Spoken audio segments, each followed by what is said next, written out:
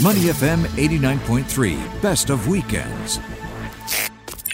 Great news this week for those of us who like architectural, historical places in Singapore. Golden Mile Complex in Beach Road has been gazetted as a conserved building by the Singapore government.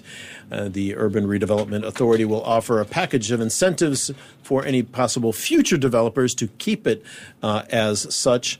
It was, of course, the 16-story building opened in 1973, the first modern large-scale strata-titled development to be conserved in Singapore. With us on the line now, somebody who knows quite a lot about it from first-hand experience, and that is Darren So, architectural photographer. His book last published was called Before It All Goes, featuring both the now demolished Pearl Bank Apartments and Golden Mile Complex. Darren, great to have you with us on the show today. Hi, good morning. What was your reaction when you first heard that Golden Mile Complex was going to be conserved? Well, we had hoped for this to happen. We, meaning folks in the heritage fraternity that have been lobbying for this building to be saved in the last 3 years or so. And actually, about exactly a year ago in October last year, the URA put out a statement that said that they would like very much to have Golden Mile conserved, but they did not, go the whole hog and gazette it. So 1 year later, after consultation, after talking to stakeholders, residents, and everybody that might have a vested interest in Golden Mile Complex, the government has come out and put forth the strongest, message that they can for the building, which is to gazette it. Yeah. Well, Darren, I mean, even just some of our comments on Facebook, which we'll get to, surprising to me, it polarizes slightly the decision. It doesn't for me or Glenn. We both think it's a magnificent building. In your opinion, as an architectural photographer, why should it be conserved? So here's the thing. We can't please everyone. That's one thing that we need to understand from the get-go. And there are many people out there who don't think that it's a building that's worth conservation. And there are a lot of people who think that it's ugly. And, but everybody has an opinion, especially about buildings. I'm sure if you ask people out there what they think of Marina Bay Sands or something else that's equally iconic, some would tell you that they love it and some would tell you that they hate it. So here's the thing about buildings. For Golden Mile Complex, it's important not just because of how it looks. It's important because it was one of the very first large buildings that were built by Singaporean architects and Singaporean builders post-independence. And that makes it very important. Pearl Bank was another one of these buildings that were designed by Singaporeans, built by Singaporeans, just less than a decade after we were independent, and it's gone now. And very few of these large buildings that embodied the whole spirit of nation building in the late 1960s and early 70s exist today. People's Park Complex, Golden Mile Complex, these are two significant ones that are still standing. And that's why we felt so strongly about them.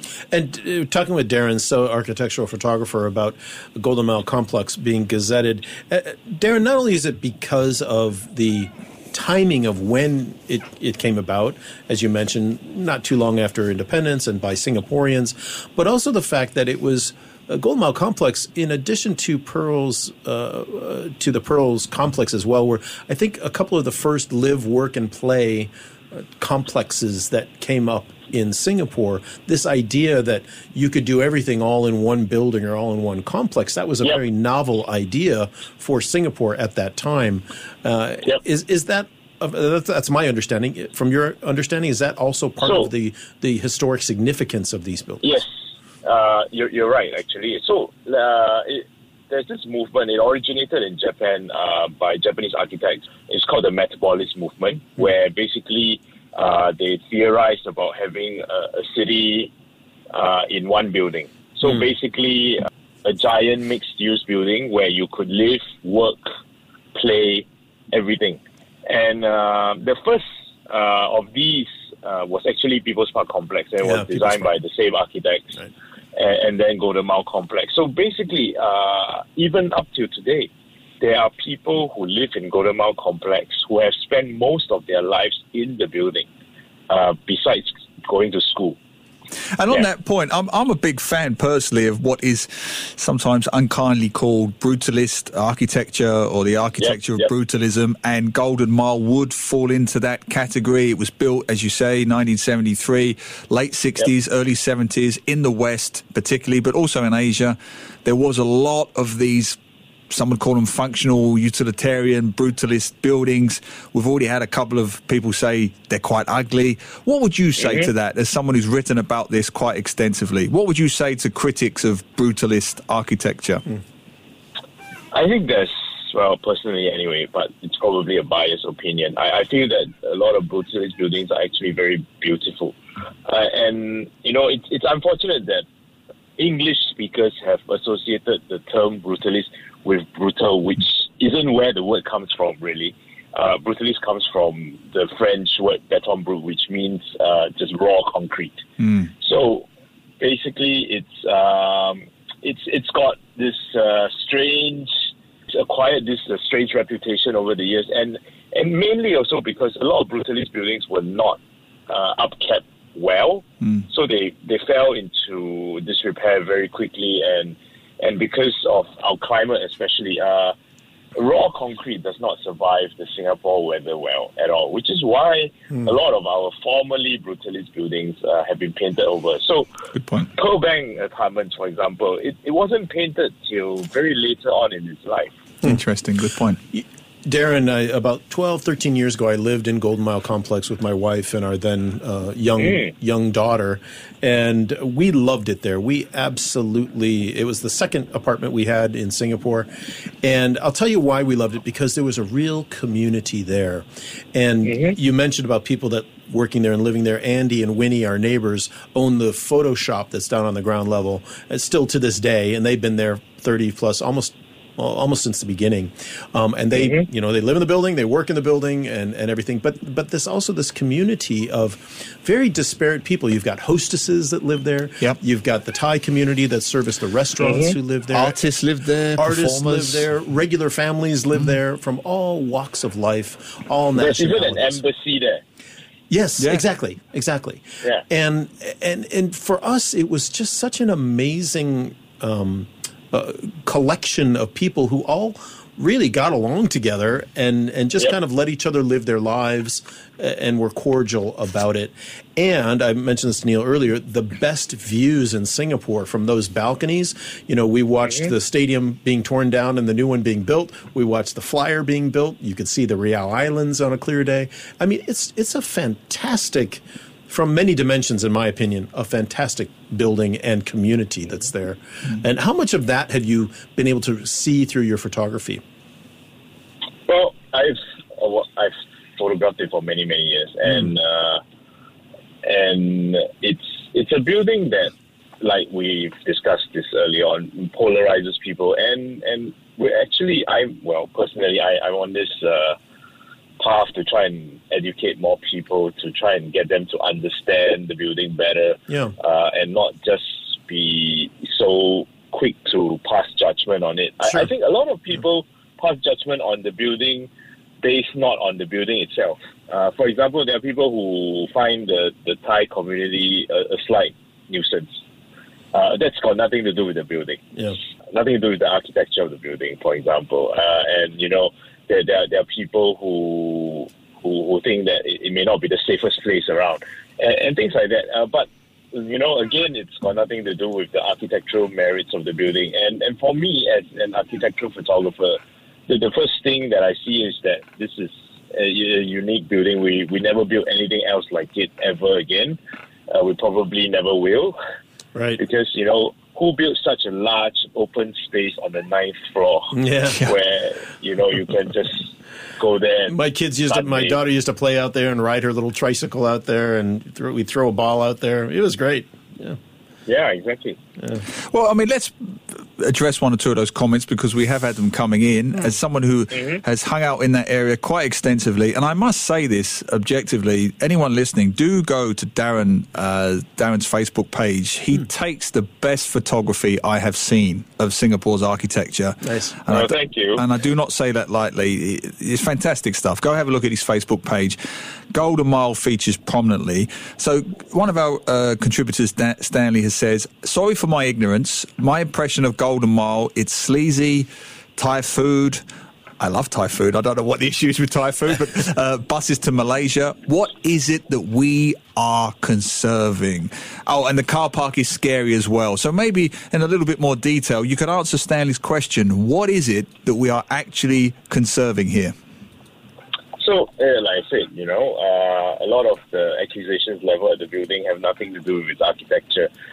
Maybe the car park, and I agree that the car park needs some work because currently it's kind of scary when you try and maneuver around it. But having said that, I would say that it's the same for many car parks that were built in that era because cars were smaller back then. Have you tried parking in the multi-story car park in Pandan Valley, for example? Only a Mini Cooper could get into those lots, really. I've tried and I was stuck and I had to reverse my way out. Really, try it for yourself one day. Go to Pandan Valley, go up to the multi-story car park and try and park. Anyway, but that's besides the point. To Stanley, I would say, we what we are conserving here is the building and the architecture and the thinking behind the architecture of the building. And I say this not lightly because we tear down a lot of buildings. In Singapore, we redevelop a lot of buildings. And it's nothing like experiencing a building in person. I could take 1 million photographs of any building, but if I tell you today, for example, one of my greatest regrets was to have not remembered the National Theatre properly before it was torn down. And, I could tell you all about it. And in time to come, I can tell you all about Pearl Bank. I can show you all the thousands of pictures I've made of Pearl Bank. But nothing will compare to experiencing the building for itself. Sure. And it's the same for Golden Mile Complex. We can talk about how groundbreaking its architecture was when it was built, how important it was because it was built by these architects and builders of Singapore who were all chipping in for nation building for a country that most people think was going to fail. And then, look what we've become. And now that we are successful as a nation, a lot of these older buildings, because the land that they're sitting on is worth so much more than the actual building, they're being made way for newer, taller, glitzier glass buildings. And I think that we can't save every building in Singapore. We can't save every old building in Singapore, but there are those like Golden Mile Complex that are really, truly worth conserving because of what it stands for, because of its architecture, and really not because of how it's currently used or who lives there right now. Hey, Darren, do you think that, given what's just happened with this gazetting, do you think there's a chance that the building might be renovated or restored back to its original beauty? Because there have been many crazy things have been done to it that was over the decades. Just to add on, that was going to be my question. We've saved it. What happens now? Yeah. Okay, so here's the thing. A lot of people out there, the man on the street, assumes that once the building is conserved, there's no more chance of it going en bloc. But that's really not true. And the minister has come out very specifically to state this, that any en bloc sales can still go ahead. And then any developer that comes in will have to take into consideration all the conserved parts that the URA has gazetted, that the government has gazetted, and to work with the conserved parts, which means that the conserved parts of the building cannot be demolished. However, incentives have been given. So, for example, they've been given additional GFA, there have been some taxes that have been waived, etc. There's a whole list of them. And so all these things, because as a developer, they go in with math in their heads, like how much money do I have to put in, whether I'm going to be able to make any money. And I tell you, heritage is the new black. Yeah, everything that is heritage is going to become a lot more valuable in time to come. And, the millennials and the Gen Zs know this already. They specifically in some places, when they travel, well, now that travel has resumed somewhat, they go specifically for places with history, places with a heritage behind them. Yeah. And, Golden Mile is one of these places. In the past, we had the shophouses. In the 60s, we were tearing down shophouses like nobody's business because they were seen as slums, an eyesore. And, does all this sound familiar with regards to Golden Mile Complex? It does. Yeah. It's the exact same thing. It's just a different kind of building. But today, shophouses are worth so much. They're a great tourist attraction. People come from all over the world just to look at shophouses. They're celebrated. And it's really my wish that one day we would celebrate our modernist buildings in the same way. Absolutely. Good luck trying to get a shop house in some places for less than 10 million. Be hard. Yeah, exactly. Be hard. Hey, one last comment coming in from Stanley C. on Facebook Live. Wasn't there an unused swimming pool? Absolutely. It hasn't had water in it for about 20 years now. Is that right? I didn't know that. It's my apartment used to overlook it, so I could see down. That's right. It was a beautiful pool with a great view of the Kallang. It was about on the fourth or fifth story, I think. But it's been empty for years because the residents didn't want to pay the upkeep, the maintenance on it. Yep. Fantastic. Well, just get on that point, Nick. I didn't know that. It'd make a great spot for a bar or a restaurant. By the way. Quirky attributes I didn't know it had. Well, final word to you, Darren. What are your favourite aspects or attributes of Golden Mile? What are the things you like best, whether it's shooting or just hanging out? What do you like best about Golden Mile? I think my favorite part about the building is really the whole design of how you can go where all the Thai eateries are, up to the levels with the officers and up to the level with the residences. And they are really three different worlds, but they're all interconnected and accessible to each other. And I find that really amazing. And these days, we just don't build buildings like that anymore. Perfect. Indeed, they don't. And at least for now, it looks like there is somewhat of a temporary reprieve on making sure that it sticks around a little while longer. Darren So, architectural photographer, the author of Before It All Goes. Thank you for being with us today and giving that great amount of information about Golden Mile Complex. Thank you. Thank you for having me. To listen to more great interviews, download our podcasts at moneyfm893.sg or download our audio app. That's AWEDIO. Available on Google Play or the App Store.